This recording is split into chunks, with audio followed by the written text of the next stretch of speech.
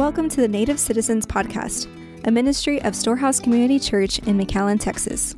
Every Monday, we gather to address the questions and issues aimed at everyday life and ministry in the context of the Rio Grande Valley. All right, well, good morning. Welcome back to the Native Citizens Podcast. It has been a minute. I am joined here by two of our members here at Storehouse, Elsie Reese, who is now our Storehouse Kids director. Not an intern. You're the director. I am. Thank you. You're welcome. You're very welcome. And then we're also here with, we got a new co-host, Mr. Jay Flores, who's one of our members here at Storehouse. You help on Sunday mornings. Mm-hmm. You disciple people sometimes. Yeah. Involved in the thing. You're involved in it's like a jack of all trades, master of some. And so Master of a couple. Master of a couple. Yeah. Well, the elect. And so there you go. And so if you guys are new to the Native Citizens, just a couple of things. Number one, we started this podcast last year amidst a pandemic, particularly because we had all the equipment available and all we needed to do was make time for, I suppose, a media outlet such as this. And so a podcast was a really good idea. Number two, we wanted to have a podcast for our church where we discuss things related to the RGV, and which is our context, the 956. And the idea was to equip our church on it for discipleship and mission. And then finally, last year, we closed off our season in December, and we had been working on when and how to come back. And so there's going to be some changes coming up, everything from a rotation of hosts to shorter seasons so we can dive into certain topics a little bit better. Last year, I think we did several series, everything from like discipleship and the 5 solas. And so we did a couple of things. Whereas moving forward, we're going to be doing a variety of topics on several different areas of ministry and theological discussions, and then some fun stuff. So with all that being said, this morning, we're going to be talking about Good Friday. And so offline, we got to have a little discussion about all that happens at Good Friday, or all that happens specifically in Holy Week, but in particular on Good Friday. And this episode, I believe, is being released Monday, right before Good Friday. So we will be in the middle of Holy Week. And Holy Week, if you don't know, it's more than this, but it tends to kind of be this culmination of redemptive history concerning Palm Sunday, Good Friday, and then certainly the resurrection. And here in the Valley, I feel like I'd like to talk about this for a minute, and then we'll dive into a little bit more of some theological discussion regarding Good Friday. But I want to hear what you guys think about this. I feel like in the Valley, Good Friday is bigger than Easter. I mean, Easter's huge. I'm not knocking the resurrection. Forget that Sunday. Like, what happened on Easter? Like, God raised from the dead is kind of a snoozer. How so? Because I think Good Friday particularly is steeped in church history and tradition, not that these other events aren't, right? Mm-hmm. But because it is so steeped in church history and tradition, specifically within the context of the Roman Catholic Church, there almost tends to be a lot more focus on the purpose, the nature, the event of Christ being crucified, yeah. Mm-hmm. Right? There tends to be more of an emphasis culturally on that here in the Valley. Like I watched a couple of YouTube videos like on cooking, and oftentimes the YouTube artists or the YouTube owner of that channel, they'll talk about, hey, Easter's coming up, so we're going to do a certain lamb, right? They're going to braise a lamb, they're going to cook whatever on the lamb. And so it almost tends to be this like Easter is this northern celebration. But when it comes to Good Friday down here, it's like everything happens on Good Friday. Like you don't have to eat fish anymore. And Gotcha. like Lent is over. I don't know if it's this celebration of a misunderstanding of everything from Lent. I don't know if it's a celebration of I did it 40 days. I don't know if it's just so steeped in the tradition of the ritual. Yeah. It tends to be more ritualistic. Like it's just a thing I do, and yeah. And so anyway, it seems to be like Good Friday tends to have a little bit more of I don't know if impact is the right word, but it has a little bit more participation, maybe. Yeah, that's a better word. I think a lot of it is unfortunately pointed back at ourselves, like, hey, Lent did it, 40 days done, look at me, look what I've done. It kind of gets lost in the purpose of it. And Easter is okay, well, we got through Lent, now we're good, now let's go celebrate Easter and make this. I get what you're saying. It seems less significant in some sort of ways. Yeah. Not that it is, but it's treated that way just by practice, that kind of thing. Yeah, exactly. Right. By practice, it's almost treated, less than Easter, less than resurrection. And it's like whatever you gave up per se, like, okay, now I can have it again. Right. It's almost like these moments of the church calendar, for instance. Like even the start of Lent, like Ash Wednesday is big down here. Right. Yeah. That's one of the reasons we started doing an Ash Wednesday service a couple of years ago. So Ash Wednesday is really big. And so I feel like these moments, again, there's certainly some theological misunderstandings, but that aside, these occasions where like death is observed tend to be really big down here. So Ash Wednesday, it is me sacrificing eating chocolate. 40 days, because that's a sacrifice. Or just the did I get my ashes? Did you mark the forehead? Did you do the thing with a misunderstanding, like you're saying, of what it actually means to what Ash Wednesday means for everybody? More like kind of a box check. You don't want to be ostracized as the guy or the girl who didn't go get your ashes, or why don't you? In the Roman Catholic tradition, particularly down here, because it's cultural. Yeah.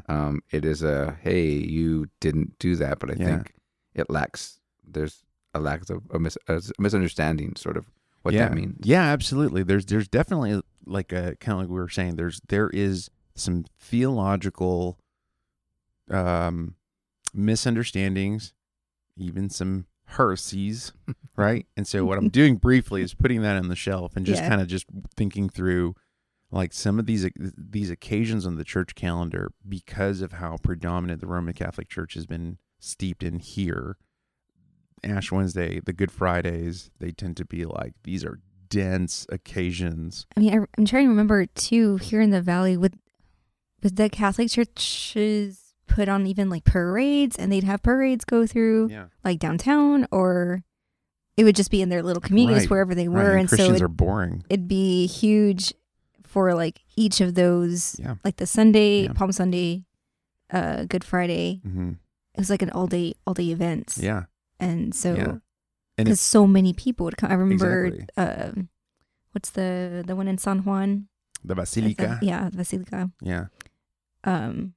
Mariachis would come out and everything. Yeah. They just, they're huge know parties. What's up, Yeah. Yeah, I don't know. It's been something. I was actually talking to one of the members in our church about this a couple of weeks ago. He had made the observation, being from the DFW, right? Because when I lived in the DFW, it was like, hey, we're gonna build our calendar, our spring calendar, in a way that Easter, right? Like that's our crescendo. We're gonna build our way up to Easter. We're gonna go hard. For the resurrection, and so you didn't see this emphasis. This isn't good or bad, but you didn't see this emphasis on for instance, Good Friday, right? And so coming down here and him being from the DFW, he's like, man, it's like flipped. All of my friends from the DFW are excited about the resurrection. all of my Valley friends are like really excited about Good Friday, and so that was an interesting observation that he made. And as I started reflecting and thinking on it from when I lived in DFW, I was like, oh yeah, like we would go really hard for Easter. We'd build the ministry calendar specifically for Easter to be the pinnacle of spring, and then everything kind of like just maintained. But as far as Good Friday, there wasn't a lot said about Good Friday. And then you come down here and it's this flip, like we're going to build for Good Friday. We're going to make it dark, and we're going to make you reflect, and we're going to make you think about your own mortality. And Easter is like, yeah, make sure you're at the park, having a barbecue, inviting everybody. You should be celebrating, And so anyway, yeah, just an observation. I get that too. Cause, some of my family, they had converted from Catholicism. And so here in the Valley, it was like their part of how they lived was like shunning all those traditions. So it was like they went hard for Easter. And so it was a small Baptist church or whatever it was. Others can relate to that. Like, no, we avoided those traditions. We weren't wanting to bring them back. Yeah. Or what's also make them affect. Yeah, exactly. What's also interesting is I was talking to Jeff from Harlingen, and Jeff was telling me, he's like, hey, I think next year we're going to do a Good Friday service. And like Jeff's church has been around going on, I think they're like on year 9, something like that. Yeah, I was like 7, 8. Yeah, for sure. Yeah, something like that. Mm-hmm. And so Logos is going on like year 8 or 9, something like that. Mm-hmm. And so it was really fascinating to hear Jeff, because not just from Jeff, but the context that is Harlingen, which is only 30 minutes away from here, right? Like Jeff saying, like, yeah, I think we might go that route. Like they haven't, and again, not good or bad, just different, right? Like they haven't done or seen this as something that might be a good thing for the church. And predominantly, he's thought through that because of his context, and Harlingen culture is a little closer to northern culture than like North Texas than it is to McAllen, which is 30 minutes away, and it's completely different to Brownsville, which is only like 15 minutes away. And they're like, Good Friday, bro, let's go, let's talk about your death. And so and Harlingen's kind of like, nah, man. Yeah.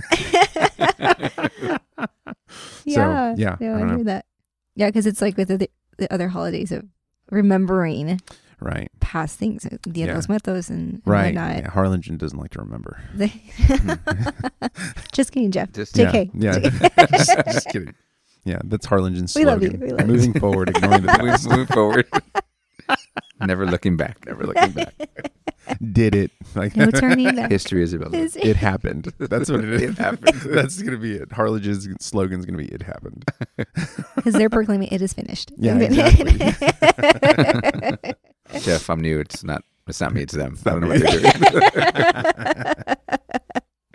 All right, so kind of bringing it back to Good Friday, we were talking offline about 2 particular things that ended up branching into 3. And so we ended up talking about, number 1, how Good Friday, that is the death of Jesus on the cross, how that is a reminder of the condition of our heart, or how that connects to the condition of our heart. And then that led us to talking about, well, what was everything that actually happened at the cross? And then finally, we talked about how Good Friday leads us to the joy of Christ's resurrection. So let's start with the first one, right? In light of the life and death of Christ on the cross, how does that get us thinking about the condition of our heart? What would you guys say? I'd say it points to our need for a Savior to redeem us, because we are full of sin. We are broken people since the fall of man. And so that effect over history has just been on an ongoing repetition of us failing every time, and us needing to have a way to be right with God and good standing with him. And so the ultimate act of Jesus living this sinless life and going to the cross and dying to take our place, he was like the ultimate sacrifice we needed to be connected with God fully and not be apart from him for forever. Yeah. Like he made that way possible. Yeah. Yeah, that's good. What about you, Jay? What do you think? I think the word I land on is necessary. It was necessary for him to die.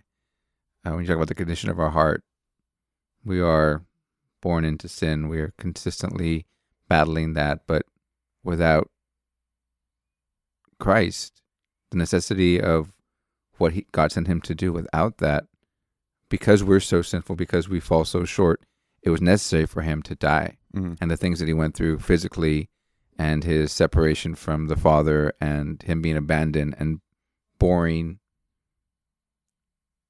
taking on all our sin and the iniquity of all of us, was necessary because of the condition of our heart. Yeah. We're reflecting on how short we fall and how perfect he is, and just how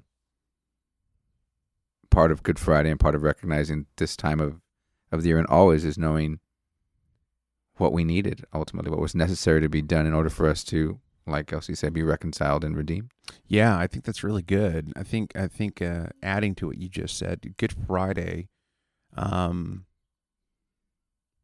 at the cross, we recognize how sinful we are, because we're sinners by nature and choice. And so at the cross, we recognize how sinful we are. And apart from Christ, we are under condemnation.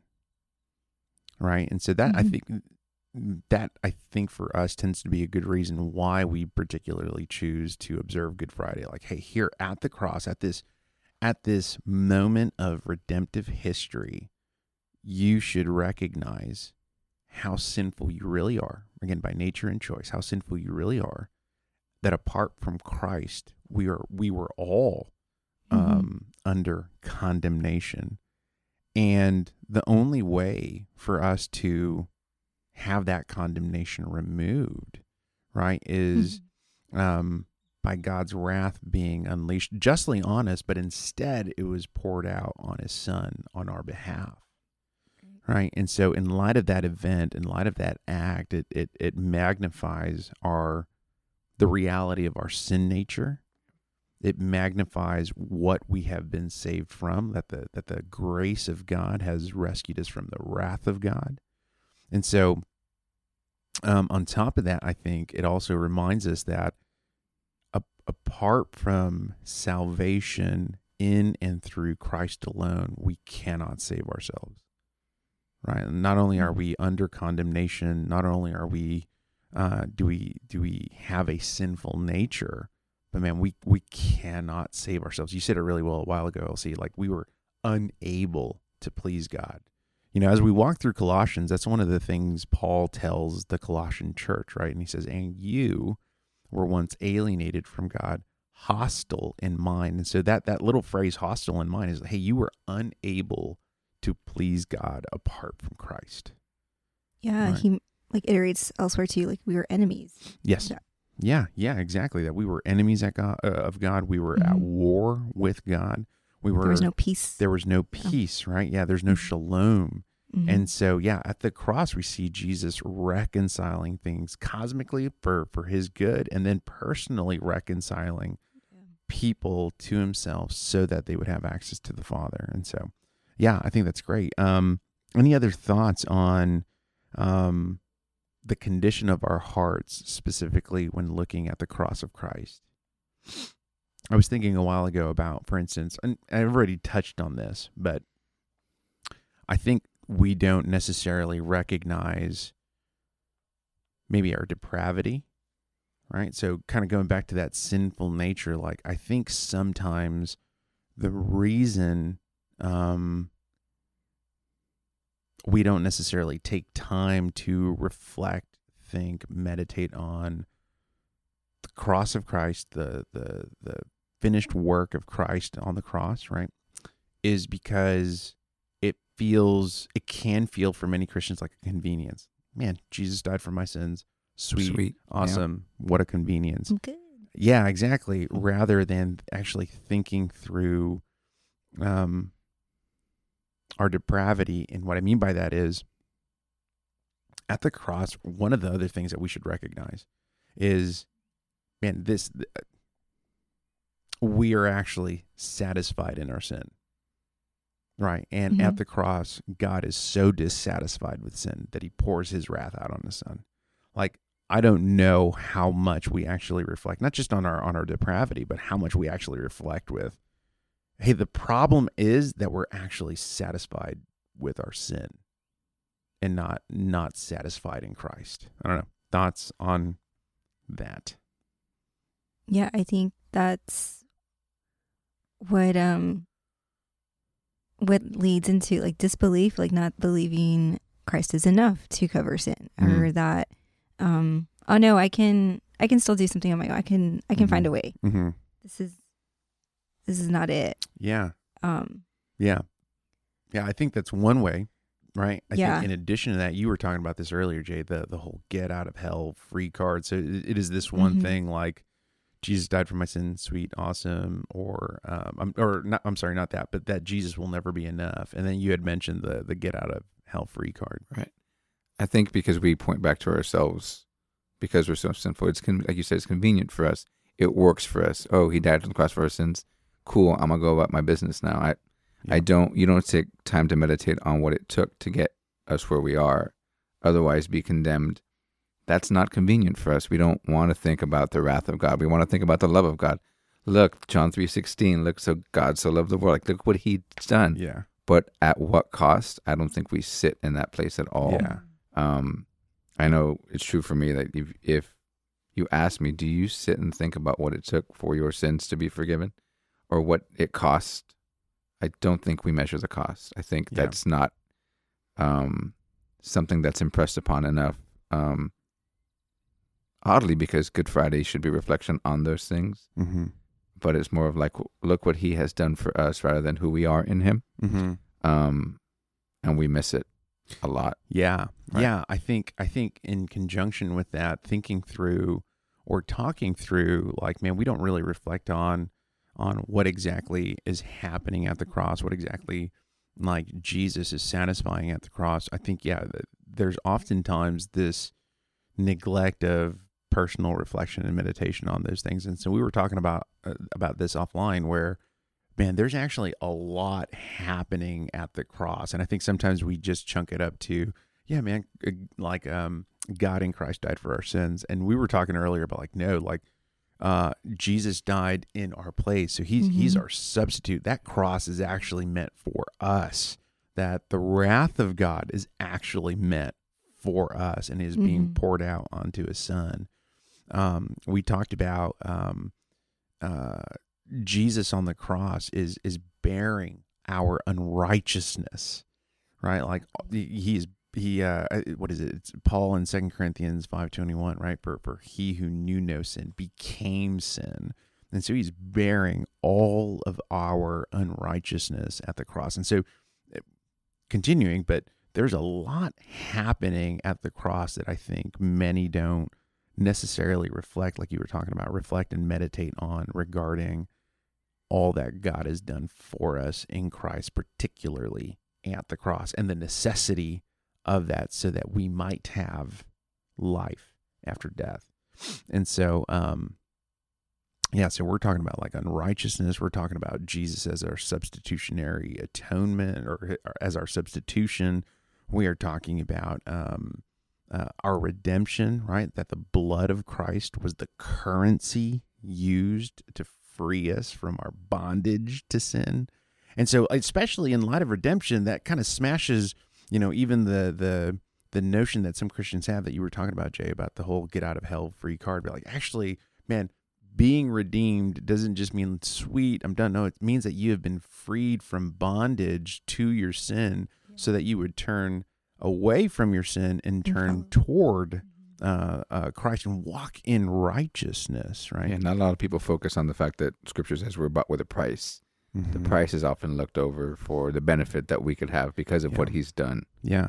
But I think they miss, like, by those things, by his blood, we gain access to the Father. We gain relationship with those things. We're continually sanctified and cleansed by his blood, by what it took. Mm-hmm. So you can chalk it up to, oh yeah, he died for our sins. That's great. But I think you're missing the larger picture of not only what his blood meant, Mm-hmm. but the kind of access and relationship we can have with him because of what just occurred. I mean, I know we'll get into the resurrection here in a minute, but it's the beginning of our ability to have right relationship with Christ. Mm. And I think as Christians, that is part of something that we miss if we chalk it up to just one event and not a continual relationship and process in our lives. Yeah, absolutely. Yeah, I think reconciliation is often not necessarily considered. That Christ's work on the cross actually reconciles us, makes us right reconciles into relationship with God the Father. And going back to the Colossians verse, that we were hostile in mind, that in light of what God has done for us in Christ, that we are accepted by him through faith alone, therefore we're now able to actually please God because of Christ. All right, so yeah, there's a lot of things happening at the cross that I don't know that many tend to focus, think, reflect, chew on regarding, man, their personal, going back to the original question about the condition of their heart. There's a lot happening. The third thing that we were discussing was how Good Friday leads to the joy of the resurrection, right? Because at Good Friday, we see the wrath of God meeting the mercy of God. And so they connect, and so it leads us into the resurrection, right? Where through the power of the Holy Spirit, Jesus was raised from the dead. And Paul says it in Colossians, where he says that Jesus is the firstborn of the dead, that he is the first one in this line of those who have been resurrected by the Holy Spirit. More will come. But in doing so, both at the cross and in his resurrection, Jesus conquers sin, Satan, hell, demons, and his resurrection is the loud voice, or not the loud voice, but the physical demonstration of that victory. Mm-hmm. And so, yeah, how does Good Friday kind of connect to the joy of the resurrection for us practically? I think it coincides with our new identity, found only through Christ. That as he put sin to death and took our place, we are able to confess and repent from our sins, lay them down, and live new because we have been transformed by the power of the Holy Spirit, which raised him from the dead. Mm-hmm. Like, it's by that, what Christ experienced himself, literally, being fully God and fully man. Like, that wasn't just any man to go through that and to be brutally, tortured to death and put on the cross, to die that death and then be put in the tomb, and every other man stays there.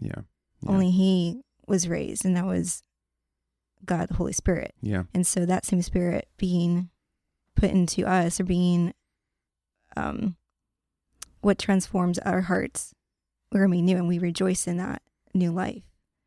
And that has implications. So it's not just like my one-way ticket. It's not just, oh yeah, I know God, I believe it, he did that, and I can still do X, Y, Z. Right. Because I still want to do things my way. It's not a half and half. Either. Without that understanding of the full picture and the full effect and the full reasoning why God sent his son, the whole plan of redemption, that's gonna cause you to live differently. You'll see the fruit of that transformation in your heart. It starts there in your heart. We always say here at Storehouse, like, your identity shapes how you live, or what you believe determines what you do and whatnot. So I think of that, the new identity in Christ. Yeah, absolutely. I think that's really good. What about you, Jay?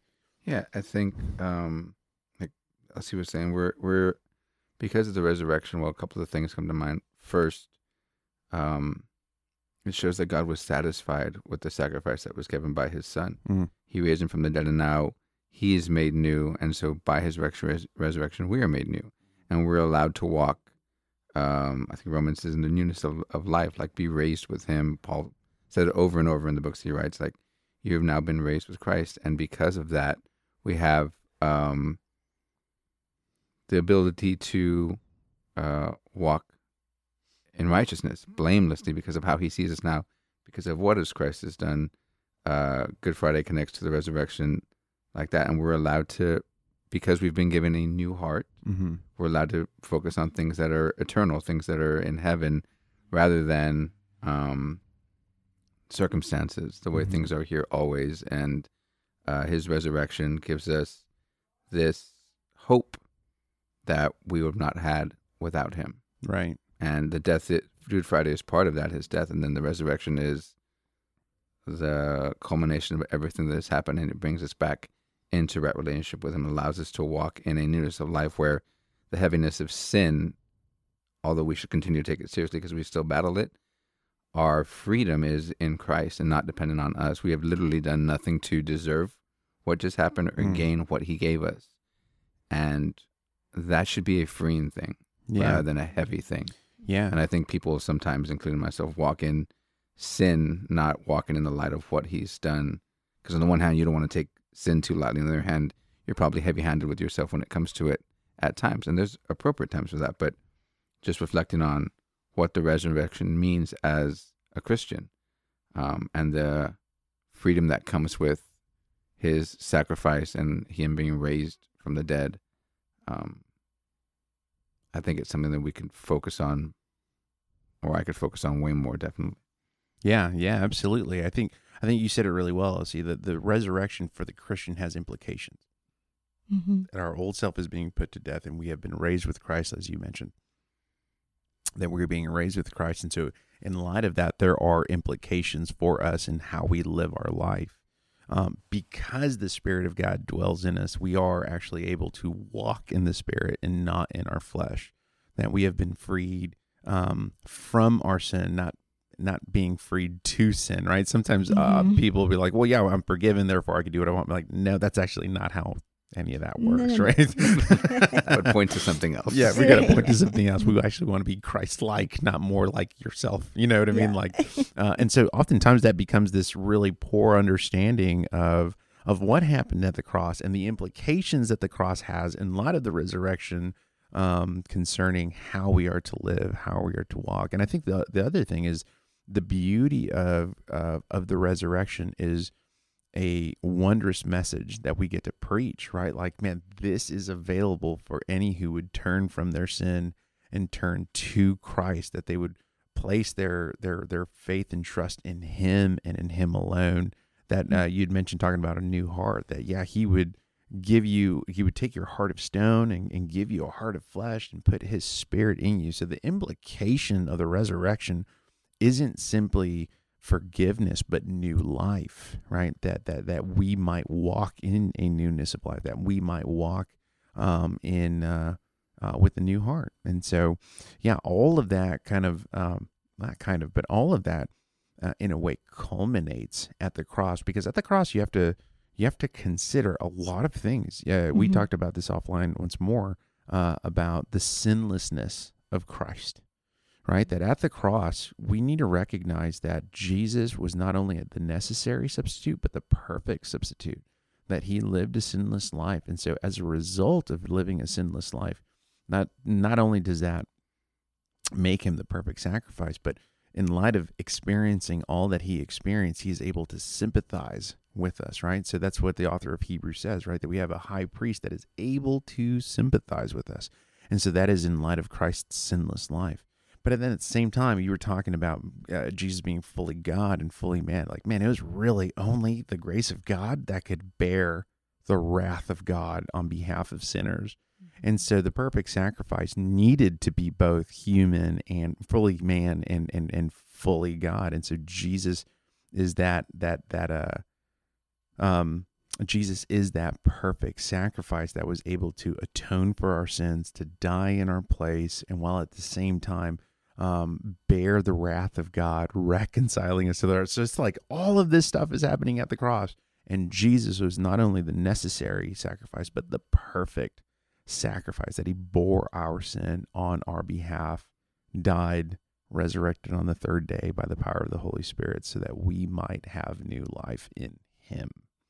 And so, yeah, I think as we wrap this up, the significance of Good Friday, I think, for the individual and in particular for the Christian, is that at the cross we recognize our sin nature, and that at one point we were all under condemnation. And as a result of that, I think what we should reflect on is how satisfied, or if we are satisfied with our sin. And if we are satisfied with our sin, look to the cross, because at the cross you will see the display of God's dissatisfaction with our sin poured out onto his son. So, nice. Yeah. Anything else, guys? All right. Well, that concludes Good Friday. We will see you guys next week. Hope you enjoyed this. More stuff to come as the spring semester continues to roll out.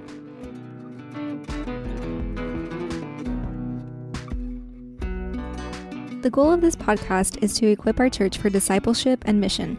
We want to thank you for listening in this morning, and we hope that you are encouraged by these conversations. If you'd like to learn more about Storehouse McAllen, you can visit our website at storehousemcallen.com. We'd also love to hear from you. Send us your questions to info@storehousemcallen.com.